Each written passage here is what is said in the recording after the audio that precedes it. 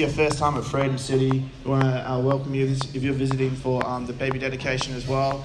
It's good to have you with us, and thank you for hanging around. What we're going to be doing now is we're just going to go into a short message, just something that I've been thinking about recently and this week as well, and something that I think is going to be beneficial for all of us. First of all, I just want to take a moment just to honour someone here. So I want to honour Phoebe Peace. Phoebe is one of those people within our church. If you don't know her, she's been around for a while, but she brings such a backbone to who we are as a people. You know, she's one of those people that do you know one of those people that you'd like, say in sport or something, you know that you've got that defender there, you've got someone in the back line or in that community or that family. Just by knowing that they're there, you feel more secure and you feel like, all right, everything's going to be okay. Phoebe's one of those people for Freedom City. Just by being here, you make us feel secure, you make us feel that everything's going to be okay. And you're such an amazing mum, not just to Anna, but to other people here. We love when you rock up, we love seeing you, love chatting to you, you're so encouraging. So can we just honour Phoebe, give her a round of applause.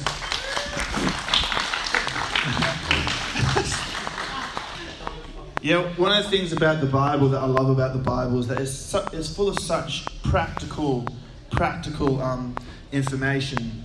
You know, one of the things in the Bible, it says, do not be stingy with your encouragement. Yeah.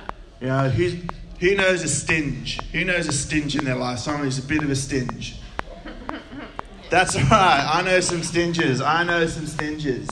You know, but it says in the Bible, do not be stingy with your encouragement. So if you know someone in your life who needs encouraging, just go and tell them, hey, you're a good person. You're a good person. I'm glad you're in my life. Yeah. So what I want to talk to you about today, though, is I want to talk about something briefly that I believe that is an issue that we all have in life, an issue that we all struggle with. I think it's a silent killer, something that we know about, but something we don't give the due respect. And that thing is our past. Our past. Turn to the person next to you and tell them your past is important. Turn to the person on the other side and tell them I'm past talking about my past. Turn to the person on the other side and say, be quiet, I'm trying to listen. All right, that's good. It's good to see that we're interacting. It's like a cool family here. Yeah, it's good. But the past is a funny thing for some people. And if you know someone, don't shout it out, but we all know someone in these categories. Some people, they can't stop living in the past. For others, they try to block it out. And for the rest, they just don't remember anything. Who here knows someone who always talks about the glory days? Back in my day. You know, I can tell you, if there's one thing about your past, sorry to disappoint you, your past does not define your future.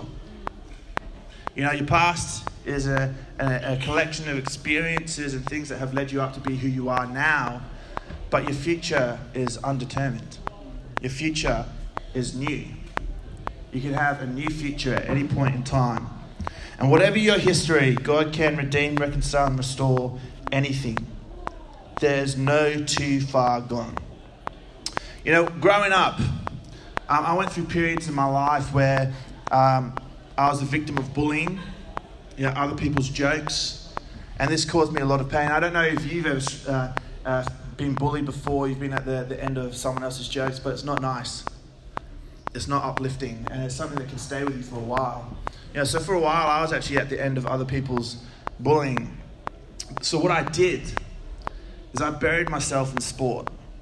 Because sport was my safety. Who has a safety? Who has something that, like, if I go to this thing at any point in my life, I know that I'm safe there. I know that I'm accepted, that I'm validated. I know that whenever I go to this thing, I will not be rejected. You know, for me, sport was my safety. And if I ever struggle with self-worth or self-esteem, I'll just go to a place to sport because I knew that I'd proven myself worthy. I'd proven myself acceptable. You know, here's a bit of a funny thing. I'm 29 going on 30. I know I look good. I found some grey hairs the other day. Well, someone found it this morning in my hair. They're like, oh, you got some grey hairs. I was like, get out. You don't belong here.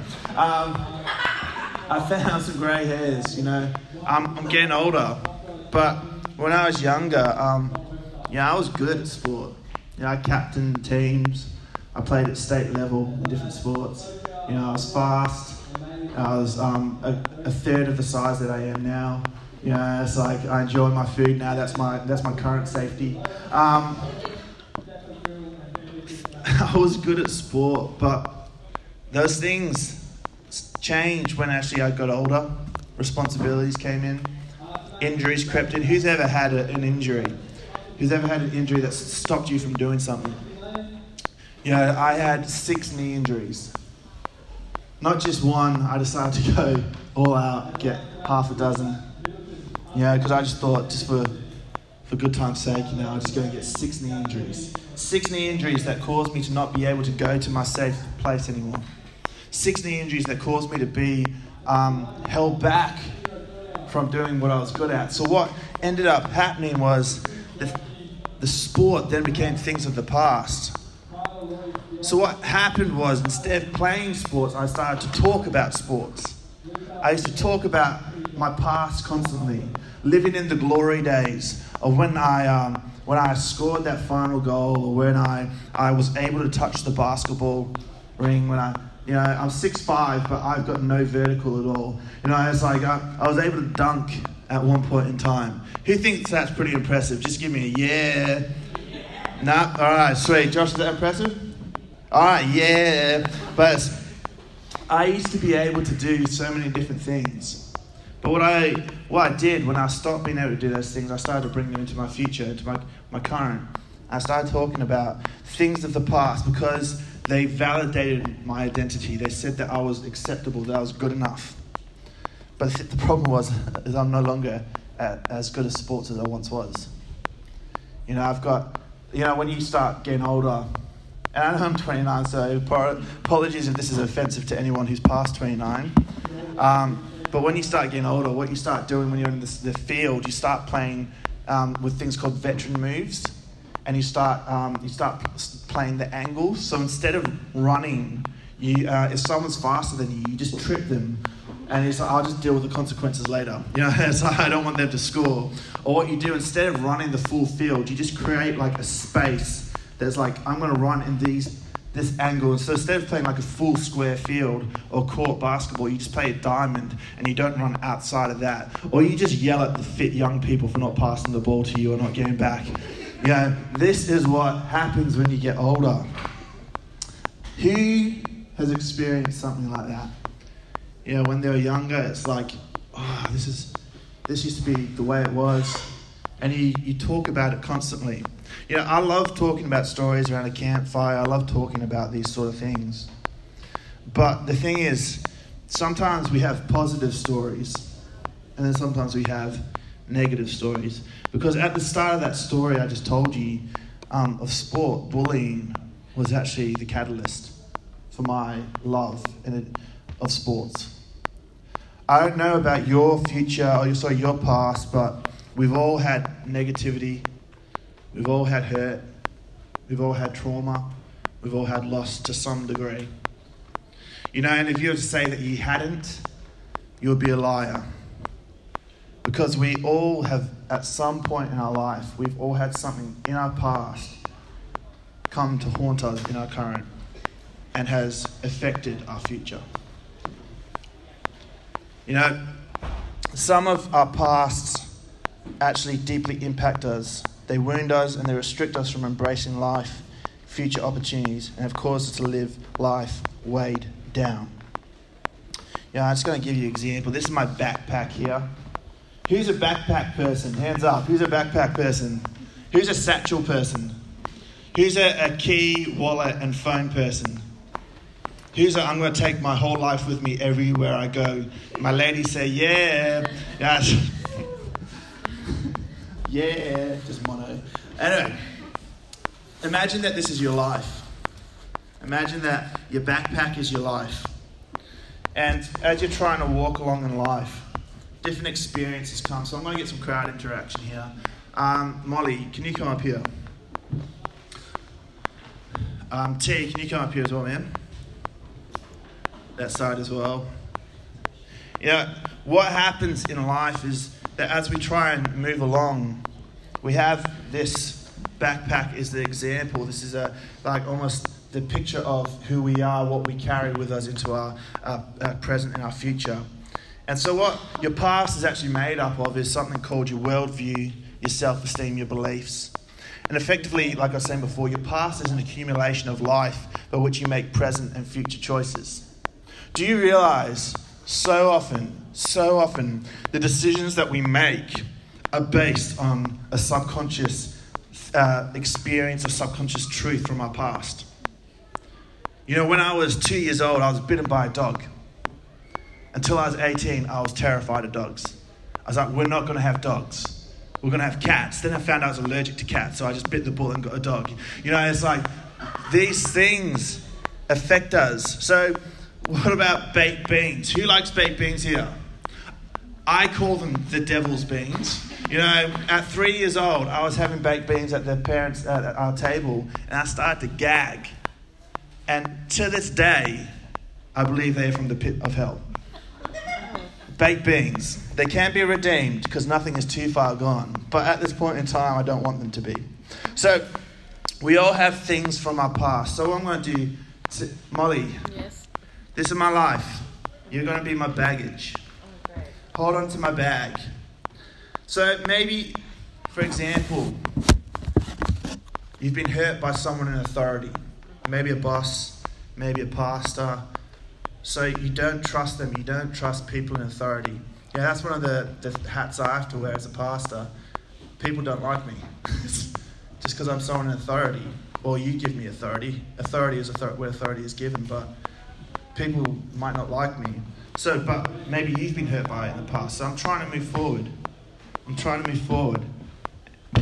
And it just seems like life is more difficult. Maybe, T, you can grab on.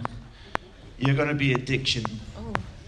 Maybe you've struggled with addiction in the past and you're ashamed of it. You guys are way too strong. Like, ease up a little bit so we can make this more dramatic. Okay. Just I can get forward in life a little trying? less. I'm stronger than you. Is he No. trying? Maybe you grew up in a house so I can't actually move, where your parents were absent. Using a pinky. And you feel as though everyone will abandon you eventually. Yeah, imagine just different people coming up and grabbing onto my bag. You guys can sit down. Should I preach with my bag on for the rest of the time? Is that good? Nice. Maybe you've been rejected by people in your past. And so what you do is you carry into your future that people are going to reject you again. You know, these things are past. They start to weigh us down and they start to infiltrate our heart and soul. And they make these past statements, the things that have happened in our past become a truth in our current, our reality in our present.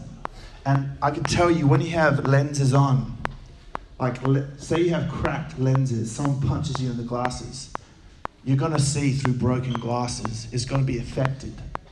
So our past affects our future. And any time that you make a decision, your mind will go directly to the things of the past. You do the equations, the damage control, and formulate an answer or response that has been filtered through these lies, through these experiences. But we have to realize that your past doesn't define your future. This is more encouraging than I'm making it out to be. Your past doesn't define your future. It's an indication of what your life has been up to unto this point, but it's not an indication of what your life will be like tomorrow. And do you realize that we have to understand that we're our biggest hindrances? Because I've met a few of you here for the first time. I know nothing about you apart from, hey, how you doing? Welcome to Freedom City. Have some cake and coffee. I don't know much about you, if anything. Yep. But so often what we do, we meet people for the first time and we treat them as though we're disqualified already. But I look at you I look at people for the first time, I say, I don't know you, but there's a hope for you, there's a future for you. You are an amazing person, and that I don't know your past, so I'm not trying to create a future for you. So why do we do it for ourselves? Why do we create a past for ourselves, almost like we're the prison gate and we're the jailer? We're the jail that keeps us in and the prison guard that holds the key. We ourselves actually can be our biggest hindrances, because before someone else rejects us, we reject ourselves and we say we're not good enough. And what we're doing, we're taking that from our past information and we're creating a future, a present and a future. But like I was saying before, God is in the business of redeeming, reconciling, and restoring. It says in the Bible, in Isaiah 43 verses 18 to 19, and you've got to understand that these passages were written by men, by people, to people in practical situations. Talking to say, hey, you're actually in a situation that's pretty bad, but let me tell you something. And this verse here says, remember not the former things, nor consider the things of old. Behold, I'm doing a new thing. Now it springs forth, do you not perceive it? I will make a way in the wilderness and rivers in the desert. Do you know the wilderness and the desert? That's not just being facetious. That's not just being romantic. They were literally in the wilderness and the desert. And so what Isaiah is saying to them, actually you guys, in the story, the context around this is that these people, they're called the Israelites, they'd been in captivity through people called the Babylonians. So they had actually been oppressed by other people. And what God's coming and saying to them is saying, hey, this is your past, but I'm going to do something new in your future. Can you perceive it? Can you understand it? Can you actually open your mind to say that God can do something in my life? My past does not define my future, because my past is what has happened to me, but my future is what can happen to me. And so what I decided years ago, it was actually about 11 years ago, I grew up in church, but I only decided when I was 18 that actually I think God is actually real. And so I said, all right, God, if you're real, I want you to speak into my future. I want you to speak into my future. And what he ended up doing was he not only spoke into my future, but he started talking about my past and saying that actually I can heal you from the things of your past. Because God is not inside time. God is not linear like we are. God is outside of time. And God, anything is impossible through God. So anything is possible. So how do we overcome the past? You know, I don't know what your understanding of the story of Genesis is, but it says that God created the world. I believe that God created us and knows our true nature. So whatever your history is, God knows you before your history was written. And he knows that you were good. That you're a good person. You're not broken. You're not the way that you think you are. I don't know if you walk away from here and say, I am a terrible person. You know, I have times in my life where I do that. And maybe I shouldn't be saying that because I'm a pastor. But I have times in my life where I'm like, I don't think I'm good enough. I can't do this. I'm just going to give up. Just going to give up. You know, there's no too far gone with God. God can redeem, reconcile, and restore anything when you allow him into your present and into your future. I believe actually that there's some very well laid out instructions on how we can partner with God in the new thing that he is doing. And it says it in the verse called chapter 1, Peter verses 5, verses 6 to 10. And it says, humble yourselves. Turn to the person next to you and say, sit down, be humble. Sit down, be humble. Does anyone know here someone that needs to sit down and be humble? Tell them to sit down and be humble. I don't have anything else to say to that. I just threw my coffee. Humble yourselves, therefore, under God's mighty hand, that he may lift you up in due time. Cast all your anxiety on him, because he cares for you. Be alert and of sober mind. Your enemy, the devil, prowls around like a roaring lion, looking for someone to devour. Resist him, standing firm in the faith, because you know that the family of believers throughout the world is undergoing the same kind of sufferings. And the God of all grace, who called you to his eternal glory in Christ, after you've suffered a little while, will himself restore you and make you strong, firm and steadfast. To him be the power forever and ever. Amen. if we take, I love English. Not as much as Molly, but I love the language English. I love looking at different things, what they mean, why they mean what they mean. And I get pulled up because sometimes I get it wrong. But if you look at the main verbs in this passage, some of the main verbs, the first one is humble. We need to humble ourselves to the point to say that we can't do it alone. Josh and Tanae humbled themselves to the point that they said that we need family. We need other people to support us. You know, sometimes for us to move into a new future, we need to realize that we have failed in our past and that it is God who can lift us up. The opposite of humility is pride. And pride says that I don't need anyone, I can do it myself. But if we humble ourselves and just say, I need help, we give up trying to herd cats. I don't know if you've ever heard that saying before, but it's like one cat's running off this way because it's sassy. The other cat's going off this way. One cat's clawing your face because you're currently caught up in it. And it's clawing your face and you're trying to make sure that this cat doesn't run onto the road. Then there's one cat that's about to get hit by a car. So you're screaming at the truck to stop. And you're trying just to get everything in life to make sense. Sometimes we just need to stop and say, I can't do it by myself. I need help. And we allow God to do what God does. He redeems, reconciles, and restores. And it says, cast your anxieties.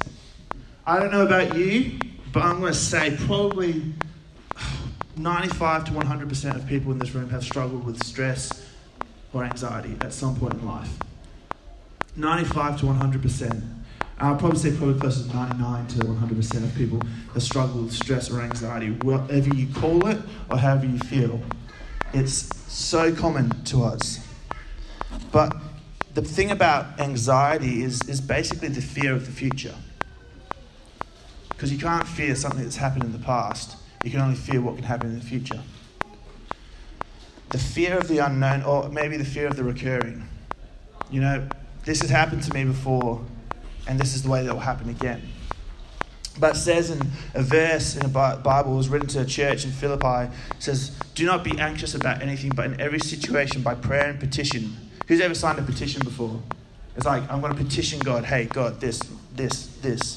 With thanksgiving as well, present your requests to God, and peace, which transcends all understanding, will guard your heart and mind in Christ Jesus. You know, we have to be humble, and we have to say, God, I need help. Then be alert and resist. Because the thing about it is, like something, an addiction or something in the past, it is so tempting. It's so easy to be like, I just slipped into that. You know, I don't know, who's ever seen those ads on TV? It's like, Live Lighter, and it's talking about the ads where he's buying petrol. And it's like, do you know that fatty acids surround your organs? And I've been watching them recently. I've been like, crap. Every time I go to the petrol station, I see the $1 chocolate. I'm like, why not? Bargain. You know, it's like, it's so easy for us to slip into these things. And that's just that's almost like an easy situation. But maybe it's a fear. Maybe it's anxiety. Maybe it's anger. Maybe it's lust. Maybe it's something that actually causes you to live a life that's restricted. You know, we have to be alert because there's always going to be opposition to our future. There's always going to be a negative and a positive.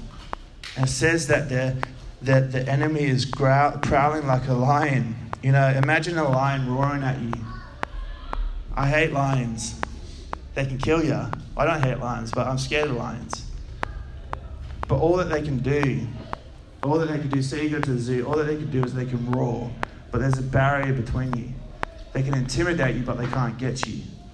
You have to realize with God, it's like being at the zoo. A lion can roar at you, but it can't get you. But you can then slip into something that's saying that, well, it's going to fail, it's going to get to me, I'm going to crumble. We have to understand that God, when we are alert and we resist, God actually helps us. He stands in for us. And restore. God can restore. I don't know, I'm not a car person, but I know people who restore cars. And they go to great effort. They search. They invest. They care. You know, if you restore cars, you'll understand that there's no junk. Well, there can be some junk. But when you find that one, you're like, all right, this is worthwhile restoring, this is worthwhile putting in my backyard for years on end, touching it once every 6 months. Just because I know that restoring it is worthwhile. And it says you will walk into your future strong, firm, and steadfast. You know, kind of the questions I ask is like, why does it matter? Everything that you said, I can go and live a pretty good life at home. You know, I love my family, I love my friends. You know, but why does it matter that I actually look at dealing with my past or not allowing my past to define my future? I'm happy with who I am. You know, I asked this question to myself last night. I'm about to have my second child. Well, my wife is. I didn't do much.